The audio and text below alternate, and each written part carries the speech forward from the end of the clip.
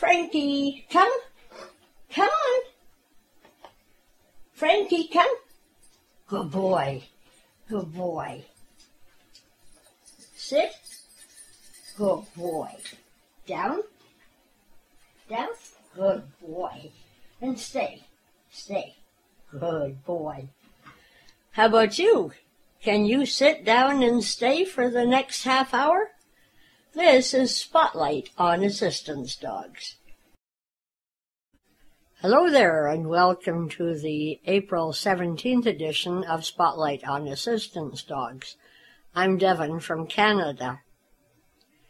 Well, this social distancing era is certainly a different way of life, isn't it?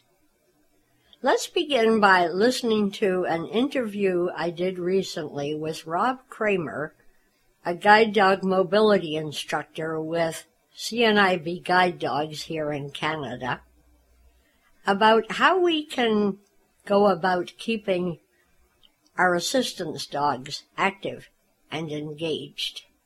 Hi, Rob, and welcome to the program. Hey, thanks, Devon. A few days ago, I heard a Zoom presentation that you were doing with regard to how to keep your guide dog, or I guess it would work with service dogs as well, but your guide dog engaged and interested in what's going on. And I wondered if you and I could talk about a few of those things. One of the things that really caught my attention was with regard to what you called the snuffle mat. Can you explain that a little bit for us?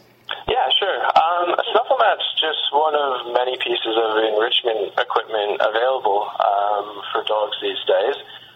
You can buy them, you can purchase them online, but you can also, it's a good little project to make one yourself as well. So the idea behind the snuffle mat is it's trying to engage the dog's natural foraging, their natural senses. So it's foraging, but it's also using their nose to sniff out the rewards. So essentially what you do is you take the snuffle mat, which is usually fairly small, maybe 18 inches by 18 inches, and it's a mat. So if you think like shag carpeting, it's like a small piece of rug with big pieces of material protruding from it.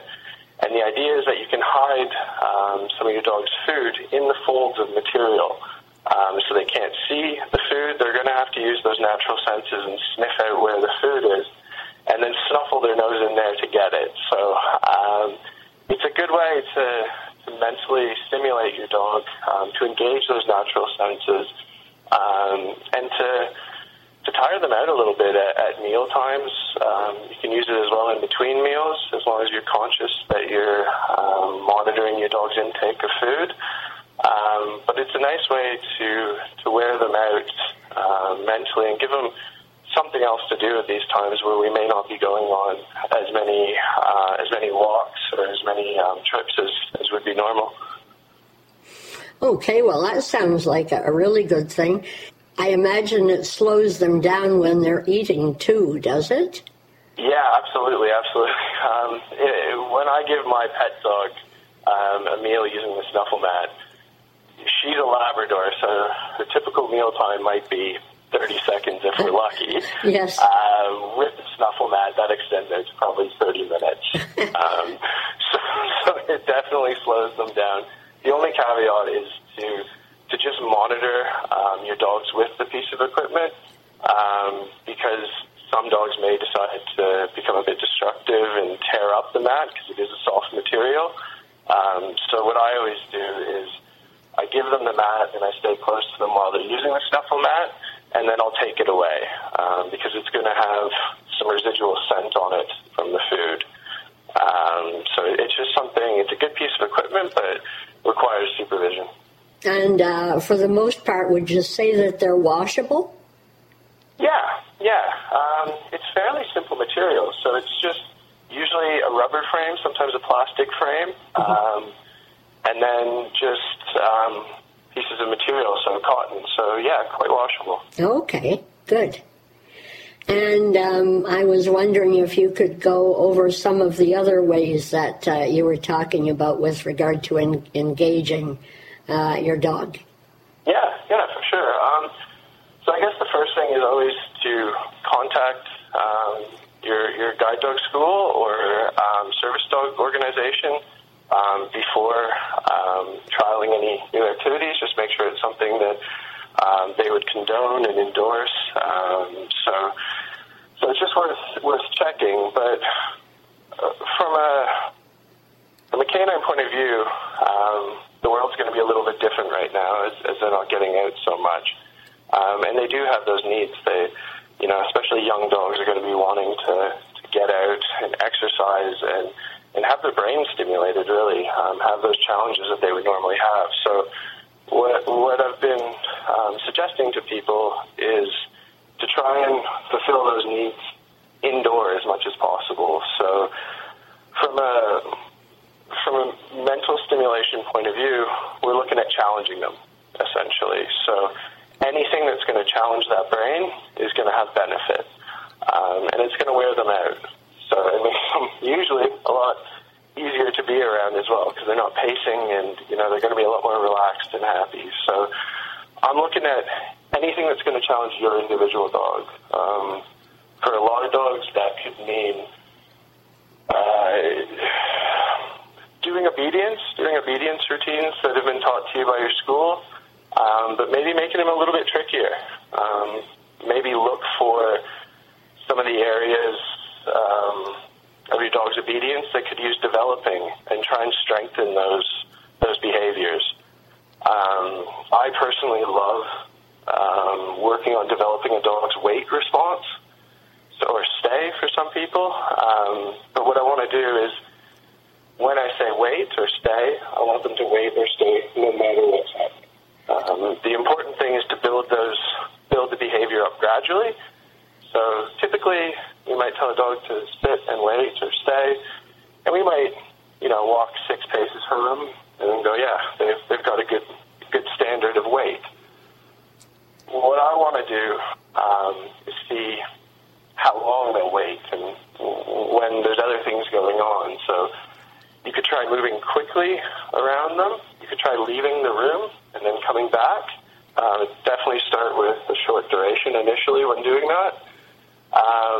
You could try and throw some toys past them while still holding the weight, and then make sure you praise them and reward them when they do, if they are successful. If they're not successful, you want to back down that level of distraction a little bit. So wait is a great one. You can also use the wait command and reinforce that, but also work on recall. And one of the ways you could do that is playing hide and seek with your dog. So ask him to sit and wait in one spot in your house. Make sure you're rewarding that sporadically.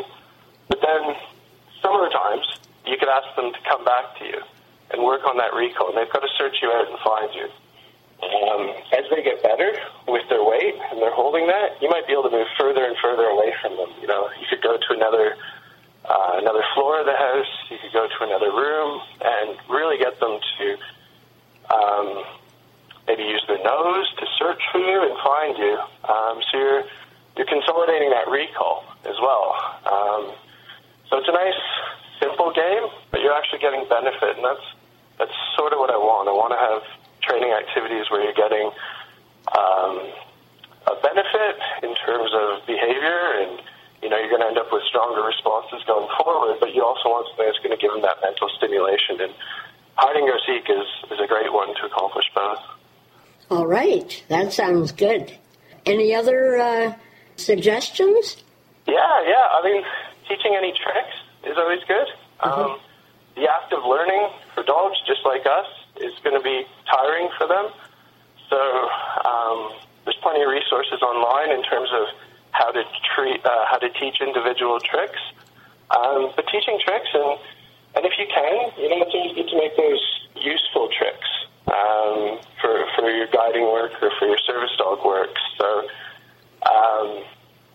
my dog's a pet dog. She's one that didn't make it through training, but she was a bit bored last week, so I also to teach her to locate door handles with her nose. Right. I actually had some assistance with that. My 7-year-old daughter helped me out with teaching that.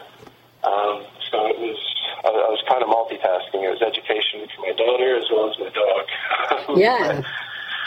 But just the act of teaching that was enough to wear her out. We did about a 5-minute session teaching her to locate the door handle with her nose, and within 5 minutes she was fast asleep. So you can certainly teach tricks. You can play a lot of impulse control games. Will be beneficial, and you don't require a lot of space. So think about teaching your dog maybe to leave a toy when you ask them to, and then letting them play and engage with the toy when you say it's okay. So they're learning to sort of switch on and off and go from play mode to self-control. So that's another thing you can do very easily in the home. Off-lead obedience is another good one you can practice. So even just doing heel work throughout your house with the dog off-lead and praising them and rewarding, if you'd like, when they're in the correct position. I know some people who use an exercise where they find a safe space without too many obstacles around, and they do heel work in the shape of letters. So you could spell out words. If you imagine that there's paint on your feet and on your dog's feet, you want to sort of draw the outline of a letter or a basic shape. The benefit of that is your movements are going to be quite unpredictable for the dog, which is what we really want. We want them to be checking in and seeing what you're doing. So, drawing a letter, you're going to shift, you're going to turn into your dog, away from your dog, and you want them to be in tune with your movements and following along. Now, you were talking about resources, online probably resources where you could find more of these tricks. Do you have a website that you could recommend? It depends on what you're trying to achieve. For some basic dog behavior, basic dog training, there's a good site on YouTube called KikoPup. It's KIKOPUP. There's also a podcast concerning dog training and behavior called Drinking from the Toilet. It should be available on iTunes and wherever you get your podcasts. Okay. But that has pretty in-depth conversations with various experts in the field on a variety of topics. So that most of those podcasts aren't going to give step-by-step breakdowns on how to teach a trick or a behavior, but really interesting stuff for us to learn while we have this time at home. So there's some really, really, really detailed information in that podcast. Okay. Now, in the case of guide dogs, years ago, the CNI used to teach their dogs to retrieve. Like, for example, if you are to drop your keys, you might be able to say, fetch the keys, or something like that. Would you recommend still doing something like that with guide dogs who aren't used to doing that sort of thing and weren't trained to do that? Again, it's worth checking with your individual school. But personally, yeah. I mean, I was actually just working with a guide dog handler last week on that exact thing. So she was working on teaching her to retrieve shoes, and so her dog was able to achieve that quite quickly. So now she's actually working on teaching her dog to retrieve specific shoes. So she's trying to differentiate running shoes to boots to dress shoes. So it's certainly possible. And in that case, she really felt there was a benefit to the dog because it was learning and he was quite tired out from it. But it also benefited, it should, moving forward, be a benefit for her because, who doesn't want their shoes delivered to them? So the only thing I would say is definitely talk to your school if you're going to pursue that sort of activity because there is risk that you could be teaching your dog to pick something up and play with something that we really don't want them interacting with. It's a bit of it can be a lengthy process to teach them to retrieve specific articles as well, and it's going to depend on your dog's natural retrieving instinct as well. So certainly something that can be done, just need to make sure it's appropriate for your situation, your individual situation. Right. Not, for example, a sandwich. Yes, that's right. There's plenty of things we don't want them retrieving. No, that's for sure. Another game, though, that I was working on with my pet dog was identifying specific family members. Uh-huh. So I was teaching her. She already had a pretty good response. I asked her, where's your mommy? She was quite solid with that, but I started to teach her the names of my children, which I probably thought she knew, but when I started to test it, she definitely wasn't clear. She knew I was asking her for someone that wasn't mom, but she wasn't clear on the difference between my son and my daughter. So we spent 10 minutes starting to teach that. So I'd have my kids put their hand up, very visible to my dog, and I'd ask my dog to find that child. And when she started to move towards him, I'd praise her and reward her. And over the course of a couple nights, she started to develop a pretty good response to the children's names. So it's another one that's easy to do. It definitely challenged her and wore her out, so there was benefit. And if we're ever playing hide and seek and I want to find my kids, it's going to be a lot easier now. Yes, that's for sure. Unless there's anything else, I'd like to thank you very much for being with us and passing along those tips for us. Yeah, no problem. It's been a pleasure to chat to you, and hopefully this time provides everyone with a chance to be creative with their dogs and how they enrich their dogs' lives and provide the stimulation that they require. So just be cautious, contact your school, but be creative. There's lots for these dogs to learn, and there's plenty of ways to provide enrichment within the home environment. One thing that can be said about the training programs is that they're doing their best to keep in touch with their graduates. Here's some advice offered by Dr. Kate Kosminski from Guide Dogs for the Blind, which will serve all of us very well. COVID-19 and Companion Animals by Kate Kosminski, Medical Director of Guide Dogs for the Blind. The past few weeks have been exceptionally tumultuous for us all. We have learned firsthand what the novel SARS-CoV-2 can do to people and have had our daily routines and social circles turned upside down as we shelter in place. Thank goodness we have our dogs and other companions to keep us company during this time. So what about COVID-19 and companion animals? I think the truth is that we are all learning about the virus SARS-CoV-2 and the disease it creates, COVID-19. On a daily basis, there are over 1.4 million cases of COVID-19 in people worldwide, yet we have heard very little about any illness in companion animals. This week's news is that a tiger at the Bronx Zoo in New York tested positive for SARS-CoV-2, the virus that causes the disease COVID-19. This is the first animal in the United States who has tested positive for the virus and is one of 7 big cats in the zoo thought to be experiencing signs of COVID-19.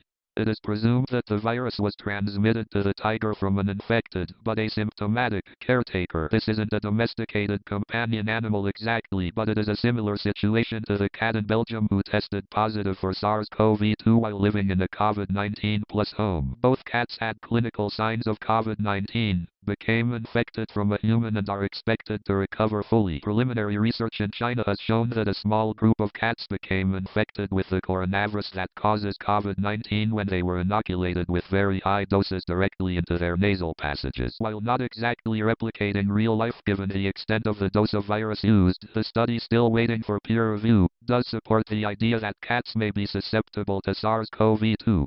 In fact, scientists believe that cats may have a protein receptor on the surface of their respiratory cells that is similar to that of humans. In humans, this particular receptor protein, ACE2, is the point of attachment for the SARS-CoV-2 virus. Once the virus attaches to the receptor, it can enter the cells and multiply. So in a sense, cats and humans are thought to have a similar doorknob that allows the virus to enter the respiratory system. And while cats can get SARS-CoV-2 from people, there is no evidence to show that humans can get it from cats. And what about COVID-19 and dogs? The same preliminary research project in China demonstrated that dogs are not very susceptible to the SARS-CoV-2 virus. We know of the 2 dogs in Hong Kong that tested positive after their owners became ill with COVID-19, neither of which had clinical signs. Studies on the susceptibility of animals to SARS-CoV-2 support a low risk of infection of and from dogs. It seems that while dogs may have a low risk of becoming infected, there is no evidence that dogs can become infectious to other dogs or to people, or that they even become sick from the virus. The truth is that what we are learning about COVID-19 in people and animals is dynamic and it changes day to day. What hasn't changed is that experts continue to believe that pets are not a major factor in the spread of COVID-19.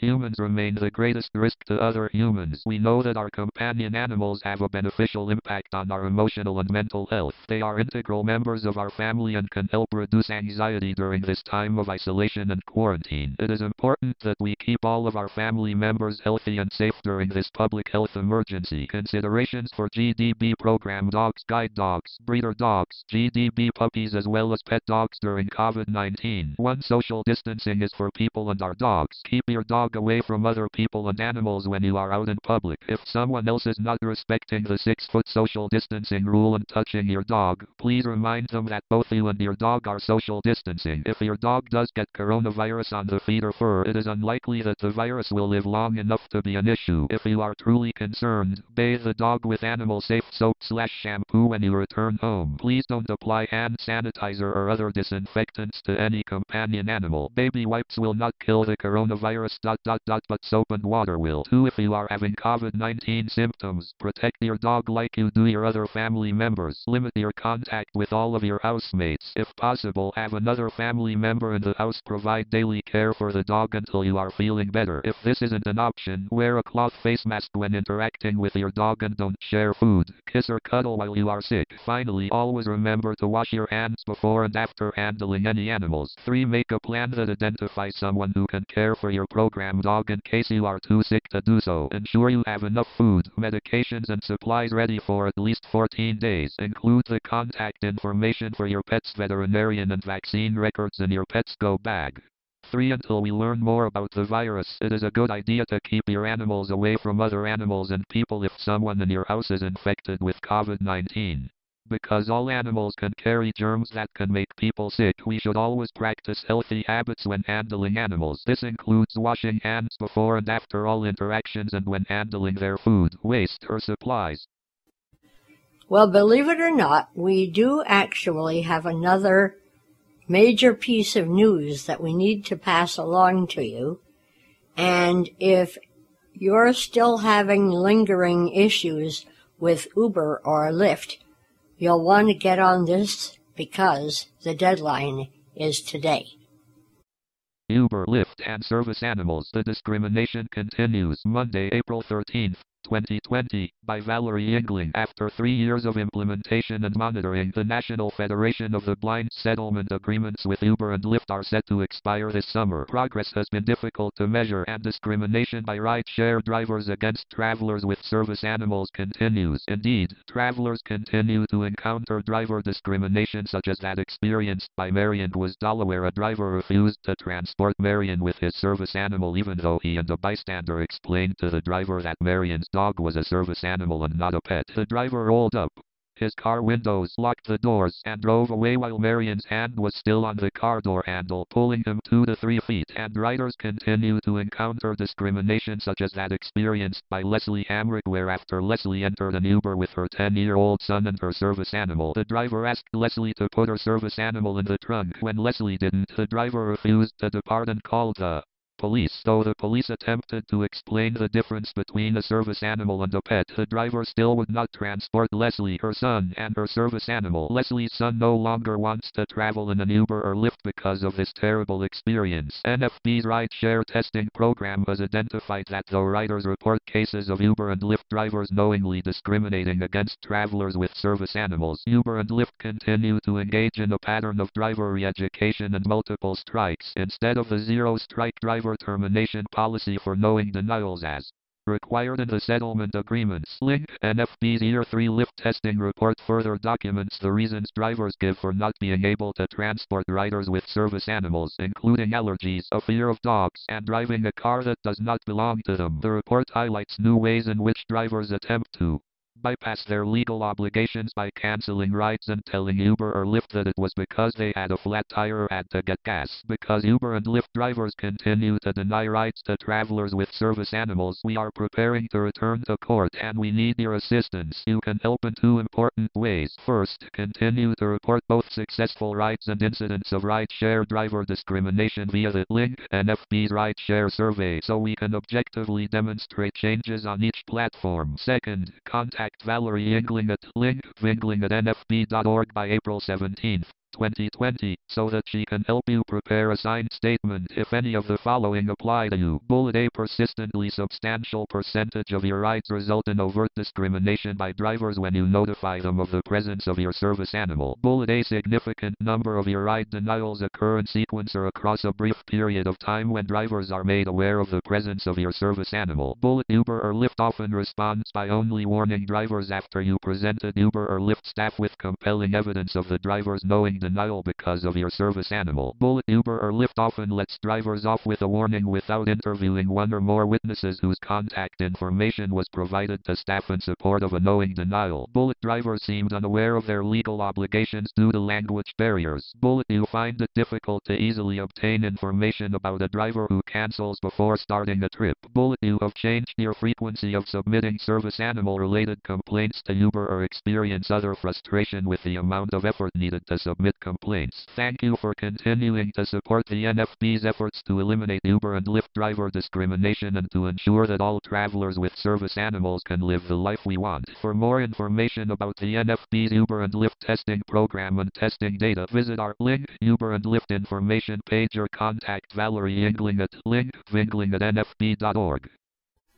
I just want to make sure that you have the correct spelling of that name so that you can send an email if you wish to. The author of that article was Valerie Yingling. So the email is vyingling@nfb.org. And now before we go, I want to remind you that April 29th, the last Wednesday in April, is International Guide Dog Day. And it's a time when we should all step up and do whatever we can to increase the public's appreciation of just how special our dogs are to us, and how much they do for us, and how much they impact on our lives. And I will see you again on Friday, May 15th. Until then, thanks so much for listening. Stay safe and be well. Bye for now. London, 18 December 1888. This is Sean Klein, regular host of Everything But the Kitchen Sink here on the Global Voice, and on the fourth Friday of every month, I'll be bringing you Odds and Sods, a half-hour monthly show featuring interesting things and curiosities I've found on the internet, touching on a variety of subjects, from humanity's first recordings of its own voice in the 1850s, the federal government bouncing shortwave signals off the moon, an old World War II era film about the use of radio during the war, auditory illusions, alternate musical scales, what noise does an ostrich make, a dinosaur? We'll be exploring these and much more on Odds and Sods, 1730 UTC, every fourth Friday of the month, here on the Global Voice. Check the program schedule for repeats.